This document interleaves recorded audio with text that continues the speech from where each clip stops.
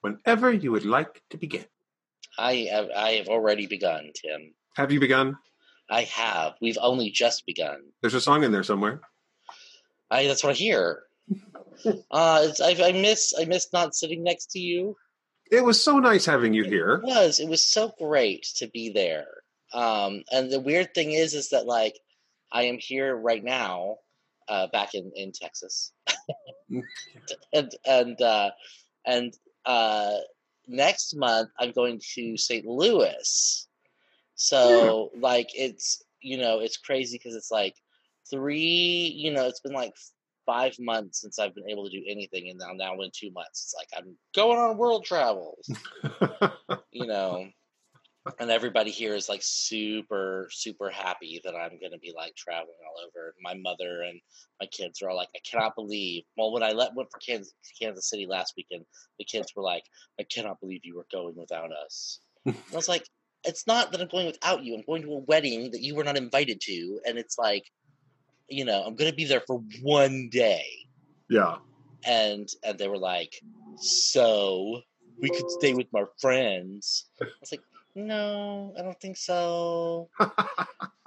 And so that was, and then when I told my mom, this week, like, I got my tickets for St. Louis. I'm going, here's the dates I'm going. She was like, leaving again, are we? And I was like, I never leave this house. I am literally in this house all the time. In fact, I've gotten to the point where the one friend that I do have here in Texas, I invite over to my house so I don't have to leave. And it's just, But, let's not talk about me and my inability to find anyone to make friends with. Let's talk about Alpha and her ability to find people to make friends with. Yeah. Shall we? First of all, let me just say that this episode was completely unnecessary. Oh, it was Filler McFillerson. There was exactly zero need in my life, in my mind or in my soul, to know how Alpha and Beta met. Right. I just didn't. It didn't matter. But I know now, and I feel strangely unmoved, I think is the words I'm going to go with. Mm-hmm. I still don't need to know. Right. Yeah. Well, it's really interesting. The only thing that I kind of got out of it were two things. One, I really liked what they did with Beta's face. Mm-hmm. That's number one. And I did find it slightly interesting to discover that Alpha did, in fact, miss her daughter. Well, it establishes that despite the fact this is clearly a crazy person, mm-hmm. And this is always something I feel compelled to bring up is that in fiction, mental illness is generally portrayed as being something that leads to villainy. Mm-hmm. But there is a difference between someone who's mentally ill and someone who has snapped. Right. And it's a different. I mean, it's mental illness as well. But we're not talking about somebody who's struggling with depression or schizophrenia or the various ways our minds can betray us. This is someone who is disconnected from reality on a certain level, and consequently is a danger not to herself, as most people with mental illness are actually, they're more dangerous to themselves than anyone else. Right. This is someone who's clearly dangerous to other people around her. She's more like the madness that you get from a cult leader. Right. Because she's a cult leader. And it's one of those things that I felt like as I was watching it, I did think like, I wonder, like, there's a good chance that if this had never happened, she would have just been, kind of a ball-busting wife and mother who was, basically disassociated from her family. Or, I mean, there's also the possibility that she would have drowned her kid in the bathtub. Yeah. You know, it's one of those like there's a good chance that this would have come up upon her anyway. Right. You know? Although in the pre-zombie world, she might have actually gotten help. Mm. Um, Well, and then of course, my theory that this world exacerbates the existing mental illnesses that we all already like, because none of us are like, I have never met anyone who didn't have some sort of like twinge of something. right. Like like we joke about how obsessive compulsive I am because, I do weird, stuff like iron my money and, and that sort of thing. And like, He does, by but the way, folks. I He do really iron my does. money. I've seen him do it. And and like I watch these videos, these antique restoration videos, almost like they're pornography, because they're just so like, oh, look how dirty it is, oh, look how clean it is now, and it really like is something that is very soothing to me. My theory of the like, who knows who Eugene was before all this happened and made him into who he was. He could have been just slightly sciency and a little, antisocial, but was completely, turned. I think that everybody in the show has had their mental illness exacerbated by the situation they find themselves in. Oh yeah, Every character. And I think that certainly somebody like Alpha and some of the other characters where the villains of The Walking Dead are clearly crazy. Mm-hmm. It's the difference between someone who is mentally ill and someone who is criminally insane. Right. And these just have to be very charismatic individuals, which historically we've had these people who have risen to positions of authority and positions of power. Not saying that's happening right now at this very moment in this country or anything. No. Not saying that. Heaven forbid. Right. Heaven forbid. Exactly. But certainly it does happen. And so it's not unrealistic to have, people who are disconnected from reality but are incredibly charismatic, who can surround themselves with people who are not dealing with something well. And clearly, and we've talked about this before, the idea that there are people who would think that what the Whisperers mindset is attractive is that somehow you'd end up with enough people to basically have this mob of people who are just like, yeah, that sounds good to me. Well, cover myself in dead skins.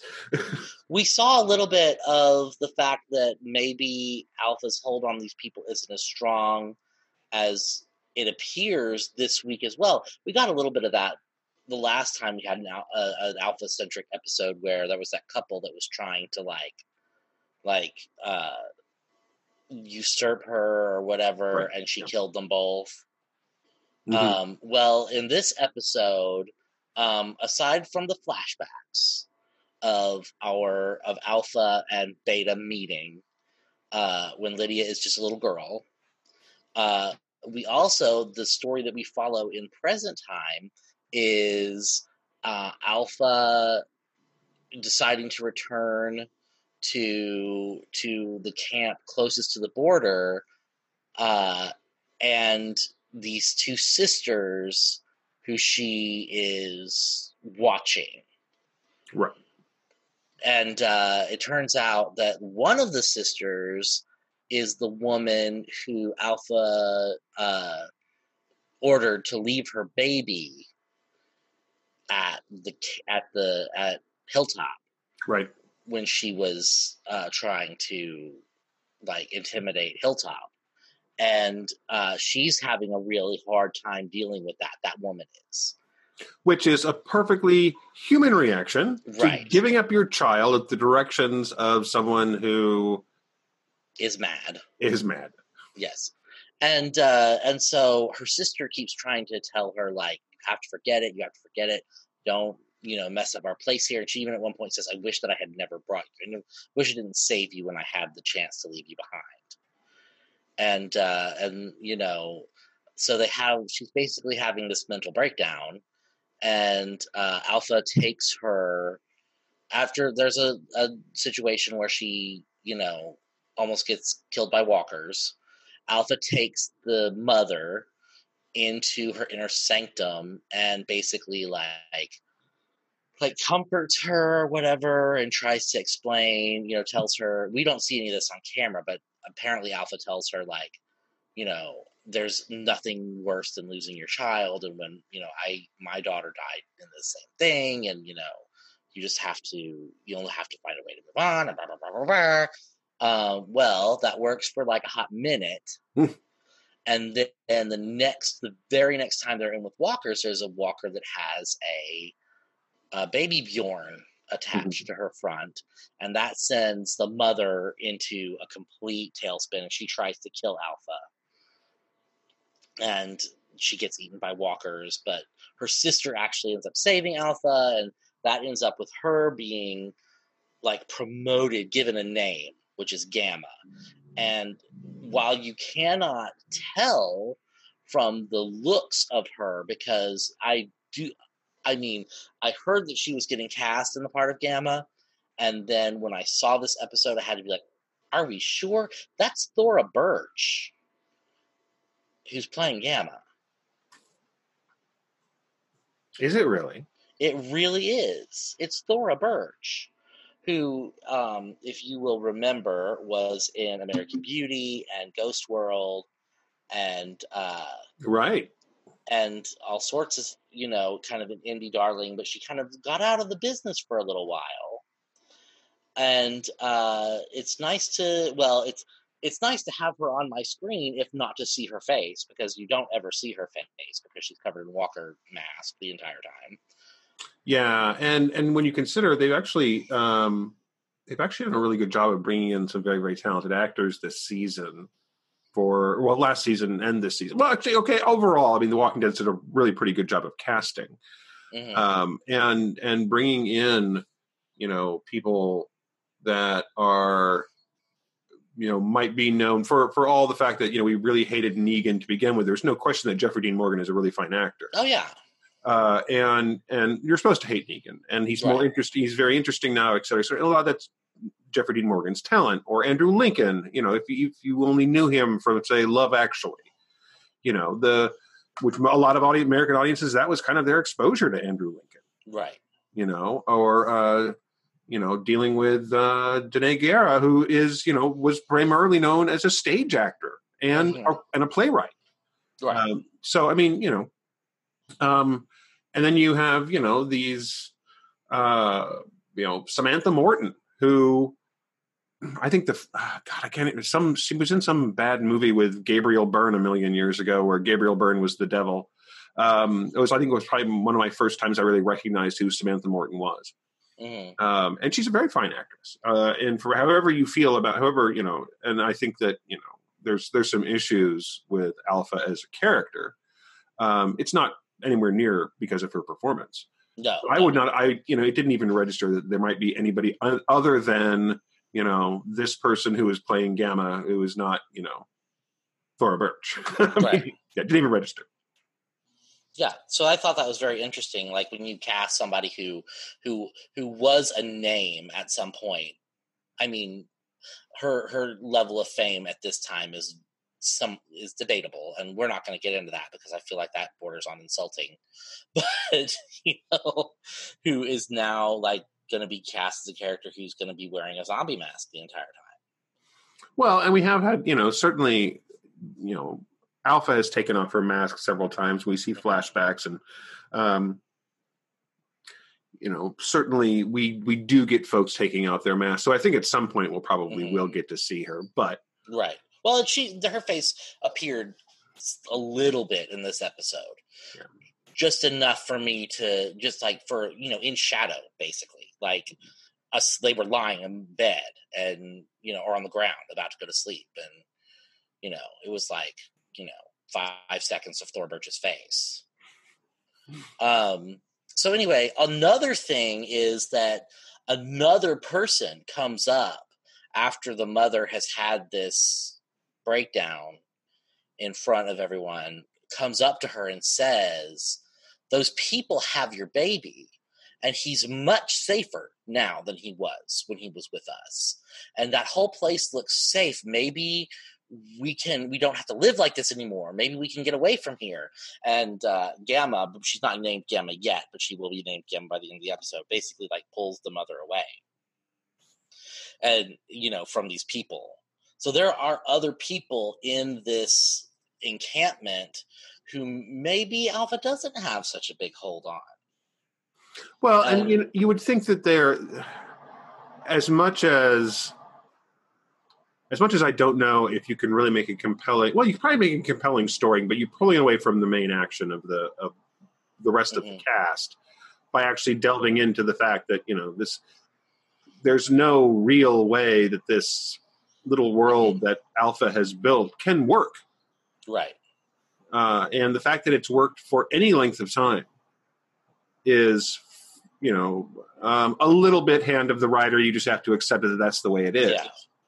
Especially for even we're supposed to, if the suggestion is that it's supposed to have been the entire 7 years of the apocalypse, it just does not make sense.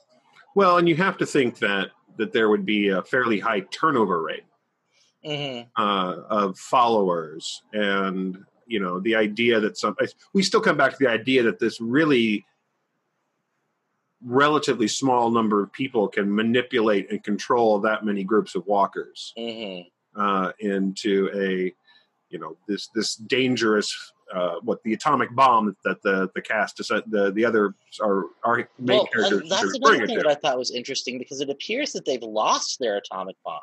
They seem to be out trying to gather up more walkers too. Yeah, and that's a lot of zombies to mislay. I mean, that's. I didn't check behind the couch. I noticed that.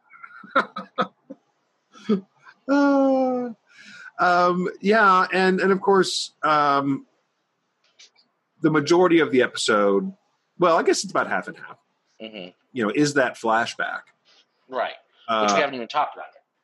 And essentially, there we get, how, like I said, how Alpha and Beta met, right? And we see Alpha and Lydia on their own. This is the beginning of the creation of the Whispers, really. And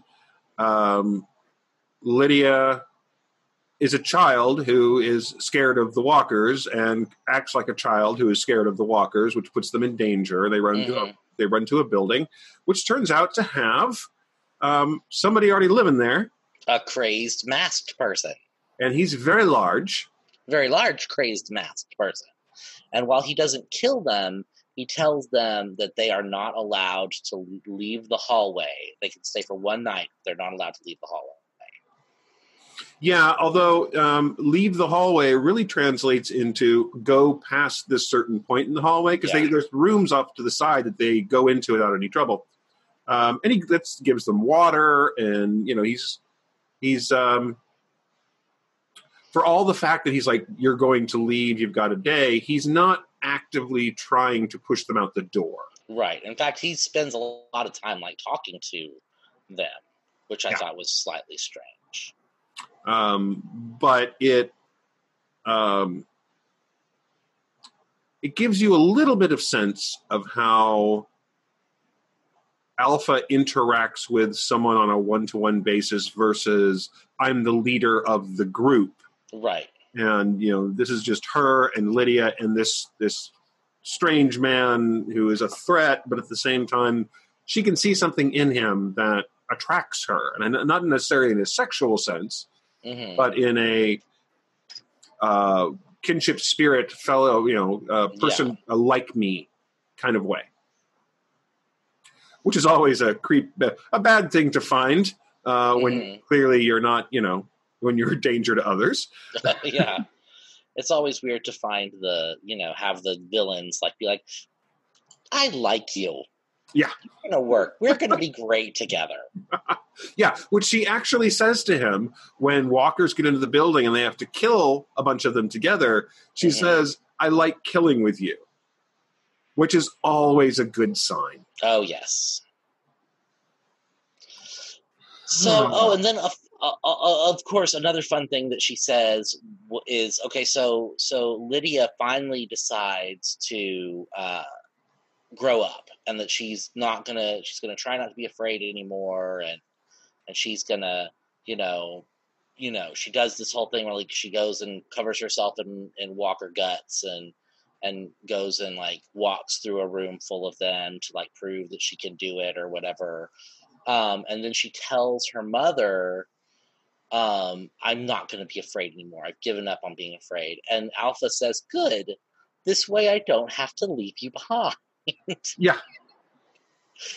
And, while that can be considered a manipulation, also, I think that she would have 100% left her behind. Oh, yeah. No, I think there's no question. I think that Alpha is really kind of dealing with two different worldviews here. One, there is that part of her that says, I love my daughter. I must protect my daughter. And we see that later because she's built this little space for Lydia off in the woods away from the regular camp. And Beta finds her there and he basically says, what are you doing? This is, she's not dead. You told us she was dead. What are, and Alpha is like, she's my daughter. And so there's a part of her that's still there. Right. That still loves Lydia and wants to protect Lydia and misses Lydia. At the same time, I 100% believe that she could have made, if Lydia had been killed, it was actually dead, Alpha would sit there and, reach a point where she's like, yeah, I had a daughter. She died. And that would be the extent of it, because I think that she is just broken enough beyond her. No, she's definitely broken enough. But I mean, she's the kind of broken where her ability to feel empathy is really gone. Yeah. I agree. But then we find out why Beta can't leave this place, why he doesn't want to go away. And I was a little confused as to, like, someone he loved is in there as a walker. Right. But I saw, like, this was a mental hospital. And there's pictures of Beta and this person, or what I assume is Beta, on the wall at this place, which makes me think that he was a patient there or something. Yeah. There's somebody there. There's somebody there. And I kind of got the impression that it was a younger person, just because, and it's a little questionable because, of course, Beta is a very big person. Right. So smaller people next to him, normal-sized people next to him might look smaller. I almost got the impression it was a child. Because I think that's if I am interpreting this correctly, this is the person whose face Beta wears. Right. And that is only basically from the bottom of his cheeks up. So if it was a child's face, you could see it fitting over that much of his face. It's hard to tell. And it's hard to tell what the relationship was. Yeah. And they never really, like, there's just somebody there that Beta has some sort of connection to, and he doesn't want to leave him. But then Alpha kills that walker and allows Beta to leave. And this was my favorite part of the episode. So we know in the present that Beta does not take off his face ever. When they meet Beta, he's wearing a stocking cap over his whole face, a ski mask. And after basically Alpha has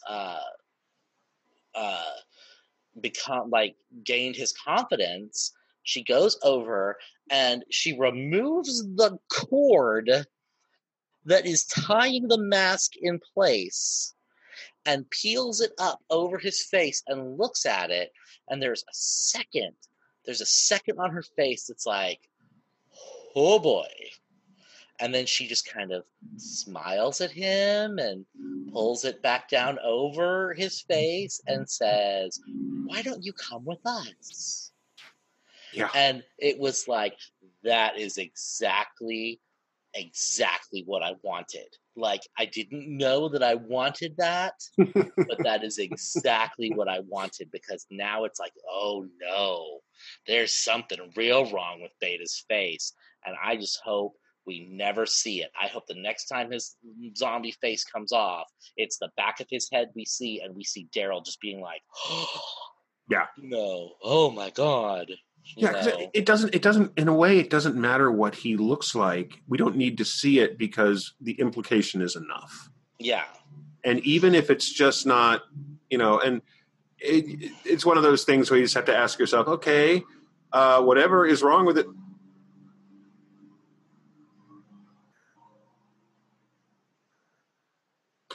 It's like whatever is wrong with his face is surely not being helped by wearing dead people on it. Mm-hmm. And I realized, okay, yes, they're actually tanning the skin and blah, blah, blah, but still, It's not sanitary. No. But still, yeah, no, it's, again, while this episode was not strictly speaking necessary, there were good little moments. Mm-hmm. And that was one of them. Yeah, you're right.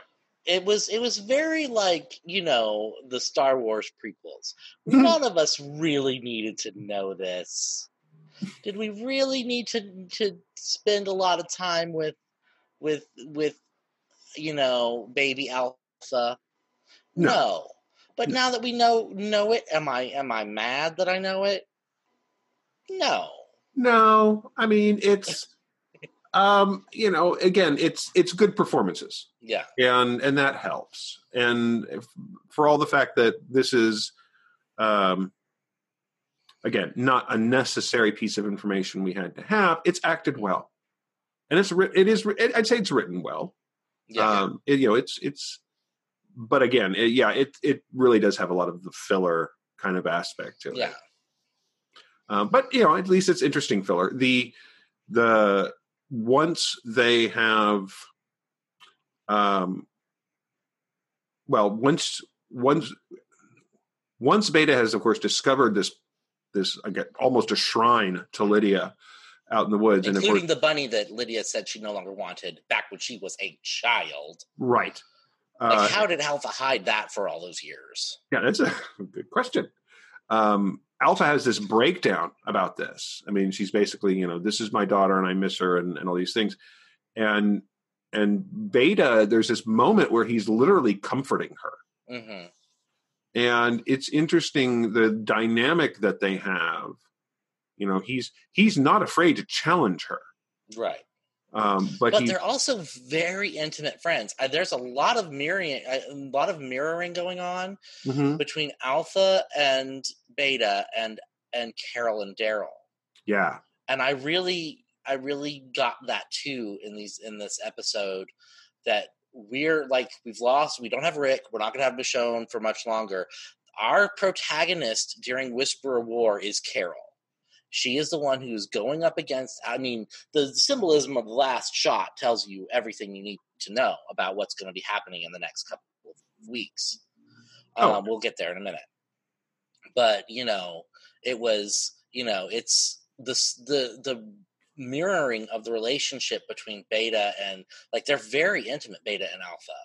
But like you said, it is not a sexual kind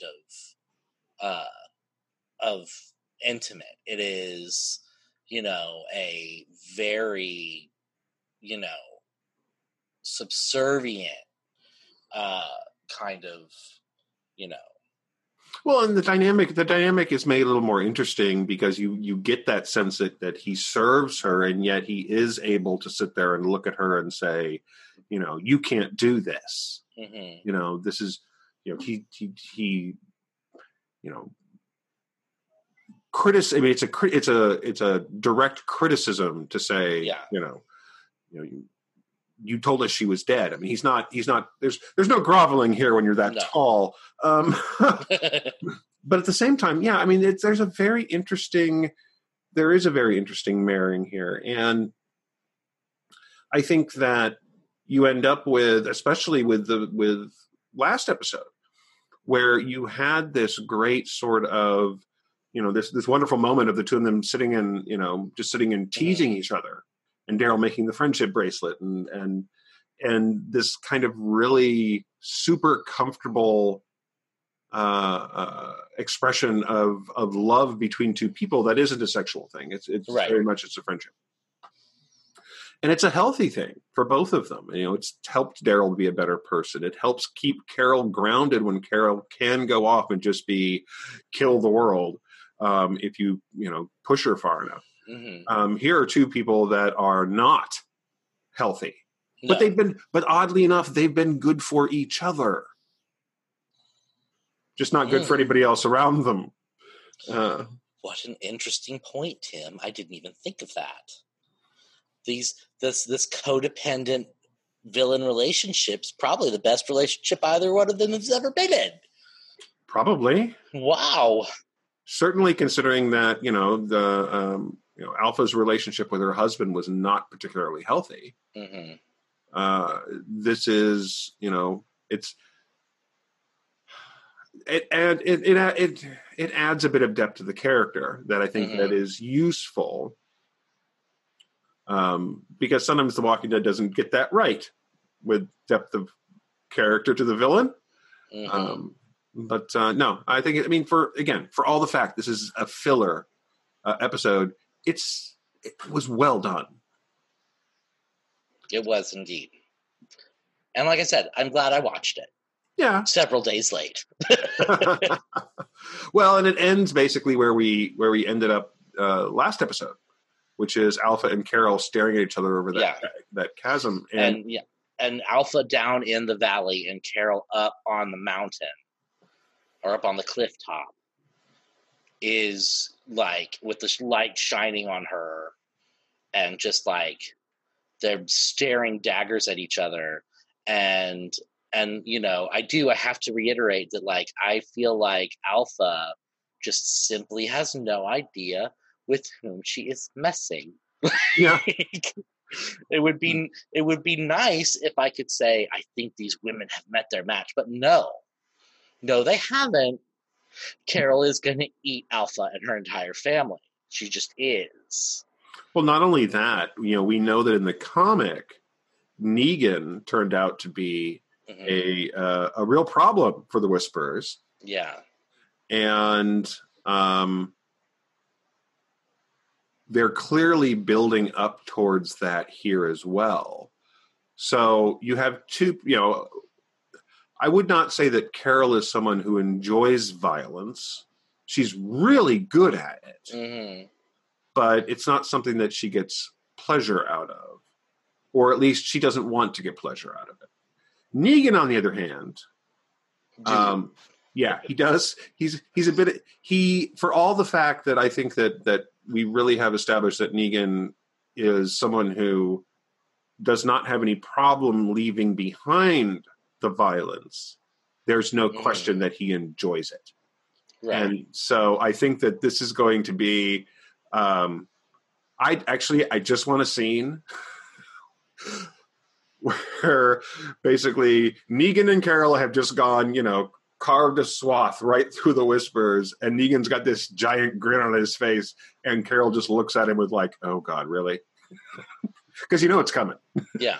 I can't remember. I remember that he goes and like he, makes it seem like he's going to like join the Whisperers. Yeah. Mm-hmm. Right. And then he gets stabby. Yeah. He messes him up. And then he goes, because he basically, this was in Alexandria and in the comic, and he basically breaks out and nobody knows he's gone off there. And then he kills one of them. I can't remember which one he kills. It might be Gamma. And comes back with their head. And basically this is his, his basically trying to prove to Rick that he's committed, he's however they feel about each other, he's going to fight for this place. And that he's, right. he's the monster they need right now. And I think that the way that Jeffrey Dean Morgan is playing the character, the way they're writing him, I think we're more likely to see a threat to a certain small young girl wearing a hat, will basically turn Negan into or who knows? They might Wolverine him a little bit and like give him several little female, because he and Lydia were like having a moment the other day. Well, yeah, and that's the shared outcast thing, I think, and that's certainly a bonding thing that happens in the real world as well as in fiction. But yeah, I think his relationship with Judith is going to be, I think, a big part of this. I really like that I hate that Carl died. It's weird to say that. I hate that Carl died. Carl. I do. I mean, he was by the end it was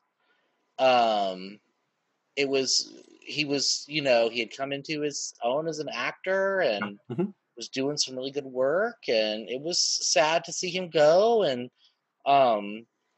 but I really like that we've got Judith now to watch. Well, yeah, and on a purely practical level, because the actress is so young, it buys you more time to let her grow up without having like the incredibly huge growth spurt that Chandler Riggs had. Right. It's like, wait a minute, aren't you like a foot and a half taller now? What happened? It was all that pudding. Exactly. And what else? Yeah, and I know that Robert Kirkman said, eventually in an interview, like at first, the reason they killed off baby Judith in the first place was, how, hardcore, we killed the baby, let's kill the baby. Yeah. And that he realized, especially seeing that on the TV show, that had been a mistake. So, well, I mean, in the comic. Well, of course, and we've talked about this before. In the comic, people die completely differently than they do in the show. And that particular shocking moment in the comic where Judith is killed, is not. She's not the only one. Yeah, she's not the only one to die in that moment. Is incredibly brutal in a way that the TV show, the comic book, really did lean into the brutality of this world in a way that the TV show simply doesn't. The comic book is more graphic than the TV show. Yeah. The difference is, of course, is that it's a still image on a page versus a moving image. And so sometimes that stuff's very effective on TV, even though it's different. Right. I've actually started listening to the second Road to Woodbury novel this week. It's Road to Woodbury, Rise of the Governor Part 2, or something like that, and it's about these new people that came to Woodbury and are having a moment. I am listening to, or actually just finished listening to, since occasionally our show does turn into a little plug for the audiobooks that we're listening to. It's a book called Gideon the Ninth. By Tamsin Muir. I believe Tamsin Muir is a British author. And it's basically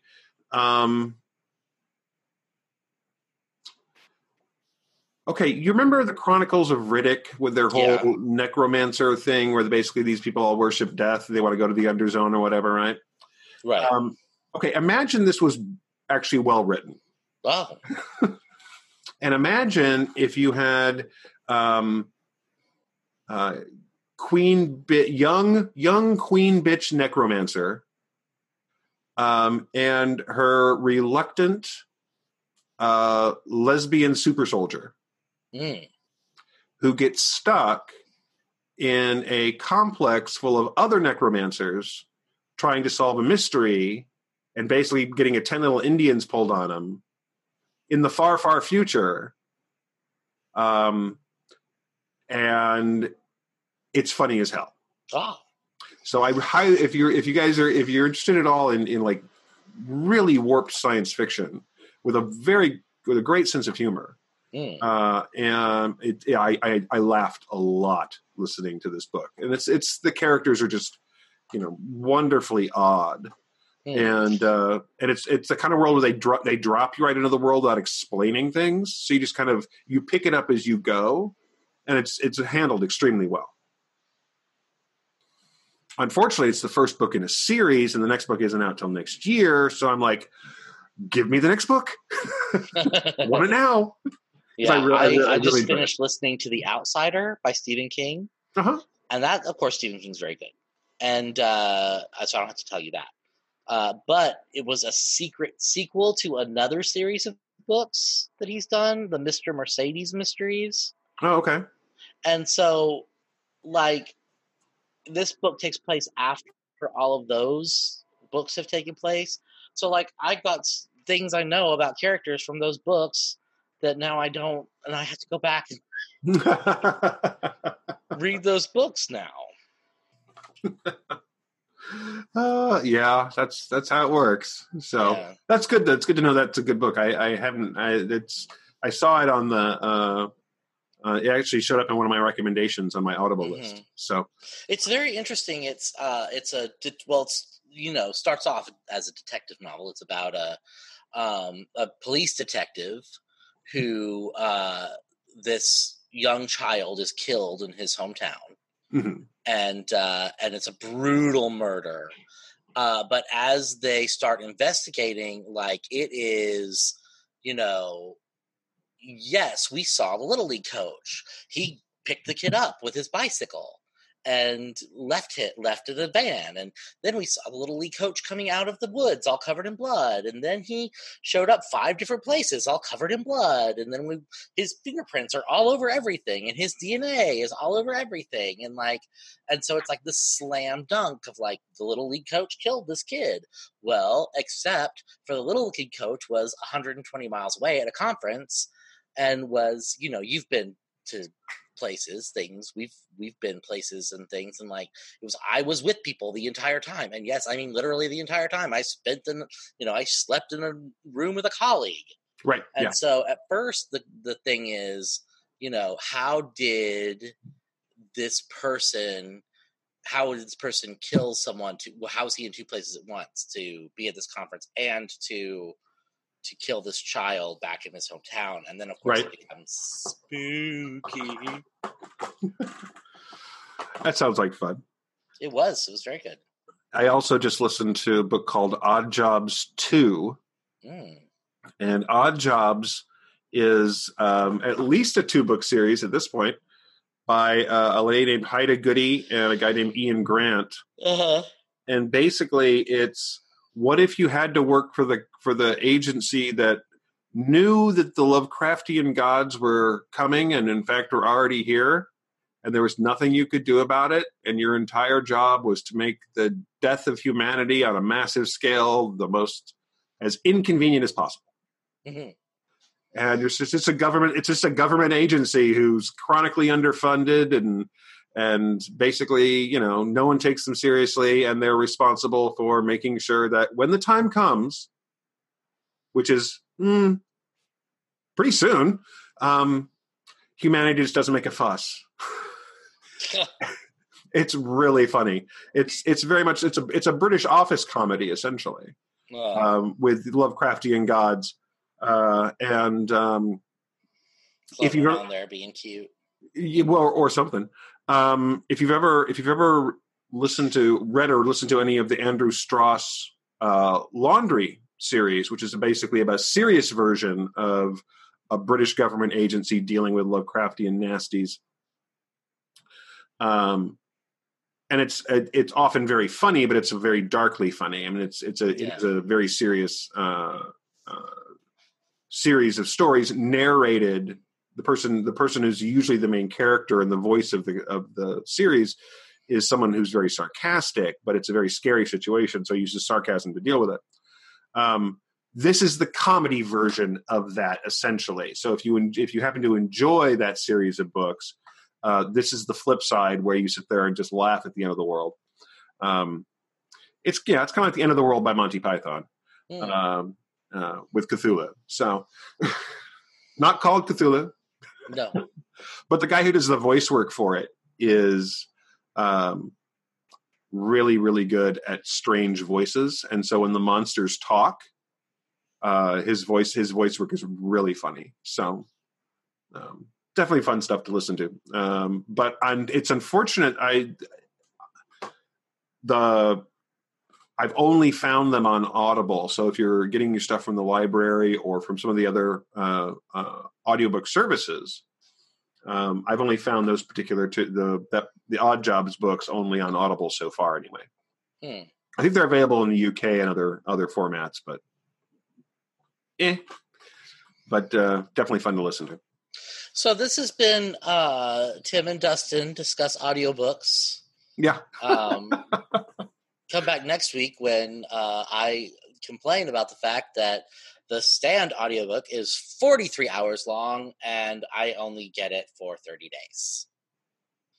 So, Yeah, I mean, when I was driving, when my job was driving for 7 hours a day, I'd listen to an audiobook in a day. Or if it was a long book over a couple of 2 or 3 days. That's not my job now, so right. Audiobooks are lasting me a lot longer,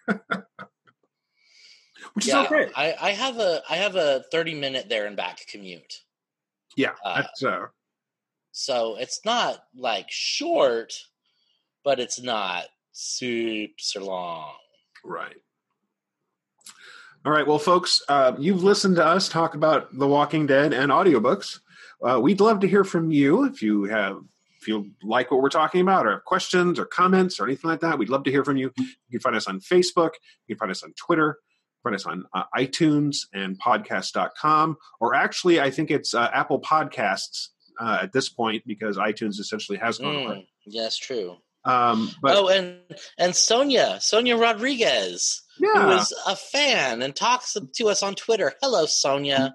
Yeah. I'm so glad we're your favorite podcast. We're glad we're entertaining.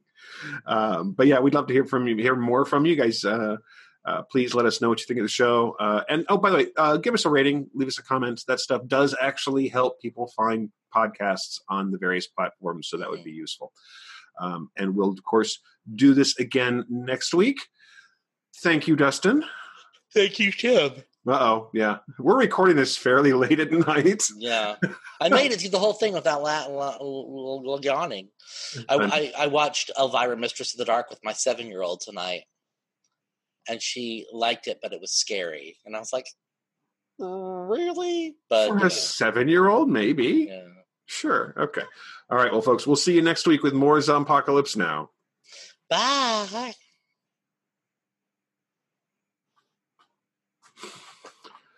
Okay. Alrighty, sir. Thank you. All right. Good night. Good night. Have a good evening. You too. Bye. Bye.